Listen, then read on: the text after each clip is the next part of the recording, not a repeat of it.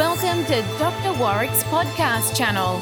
Warwick is a practicing cardiologist and author with a passion for improving care by helping patients understand their heart health through education. Warwick believes educated patients get the best health care. Discover and understand the latest approaches and technology in heart care and how this might apply to you or someone you love.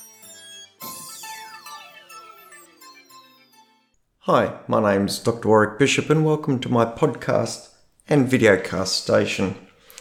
Today I'd like to talk about fish oil. Well, we all know a little bit about fish oil.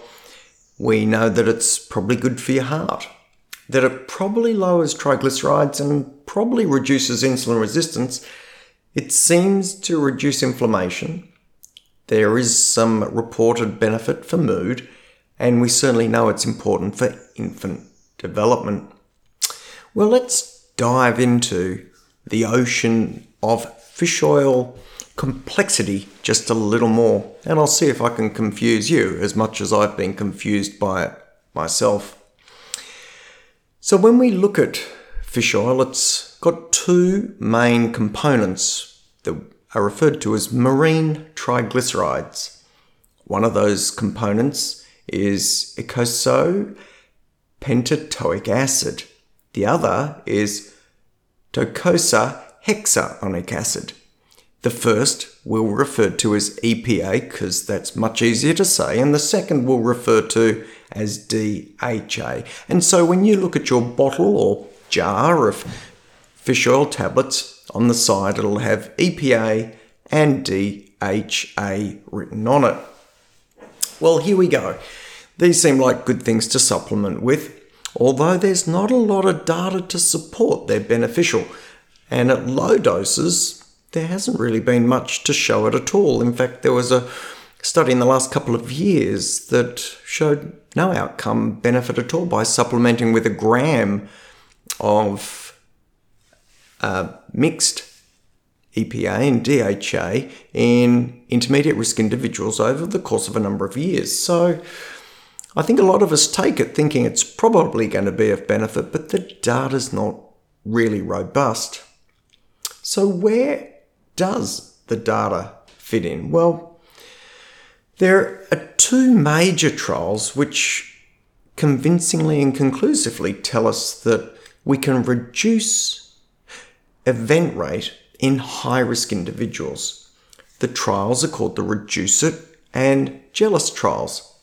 And both of these trials have taken high-risk individuals, particularly though high-risk individuals with raised triglycerides, and they've given them purified EPA only. This is at like a pharmacological strength, about 4 grams a day or thereabouts, so more than we would normally take with our supplementing of a couple of fish oil tablets most nights.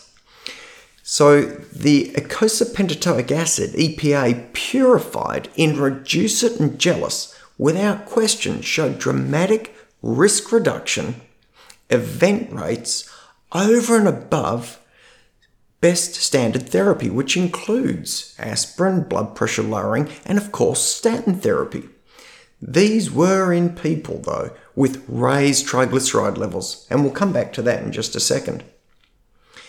Interestingly, though, similar trials using a combination of EPA and DHA have not shown clear outcome benefit for the supplemental group. So in a somewhat puzzling way, it would seem that for high-risk individuals with raised triglycerides, purified EPA, eicosapentaenoic acid, is beneficial. But the combination of EPA and DHA is yet to show any benefit. Well, does that mean that the benefit of EPA is negated by DHA? The answer is we don't know. What is important to add into this space, particularly if you've got some central adiposity, that means weight around the tummy, or particularly if you're heading towards diabetes, or particularly if your triglycerides are up, and even more so if you have significant coronary disease is that when they've looked at raised triglycerides, then one of the most powerful things for reducing risk and other complications of pre-diabetes and diabetes has been the use of a fibrate agent.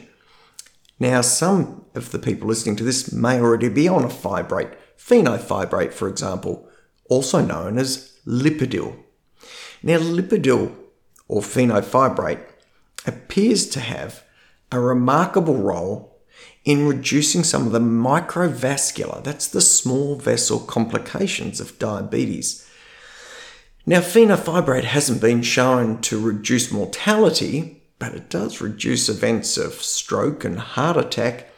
But really importantly, it seems to reduce progression of diabetic eye disease, so it reduces the chance of individuals with diabetes becoming blind, and it reduces the chance of amputation, particularly peripheral amputation of the feet, toes. So fenofibrate, very interesting in the diabetic group. So does that mean that triglyceride, which we're looking to treat with EPA and with fenofibrate, is that the marker of the underlying insulin and insulin resistance that is driving some of these inflammatory processes? Well, it probably is. What does all this mean for you who's listening to this? Well, eating fish remains a good thing to do. We're not sure about the EPA-DHA interaction within fish. No one's looked at that. Is there a role for supplementation? Hard to be sure. The reality is if you've got high-risk cardiovascular disease and raised triglycerides in a pre-diabetic or diabetic status, then there's no question that EPA would be beneficial for you. And this is a conversation you should have with your caring GP or cardiologist. Further to that, if you've got raised triglycerides and diabetic, then fenofibrates, i.e. Lipidyl, are an absolute must for preservation of peripheral microvascular circulation, so you don't lose your toes, and maintenance and stabilization of your retina so you don't go blind from your diabetes.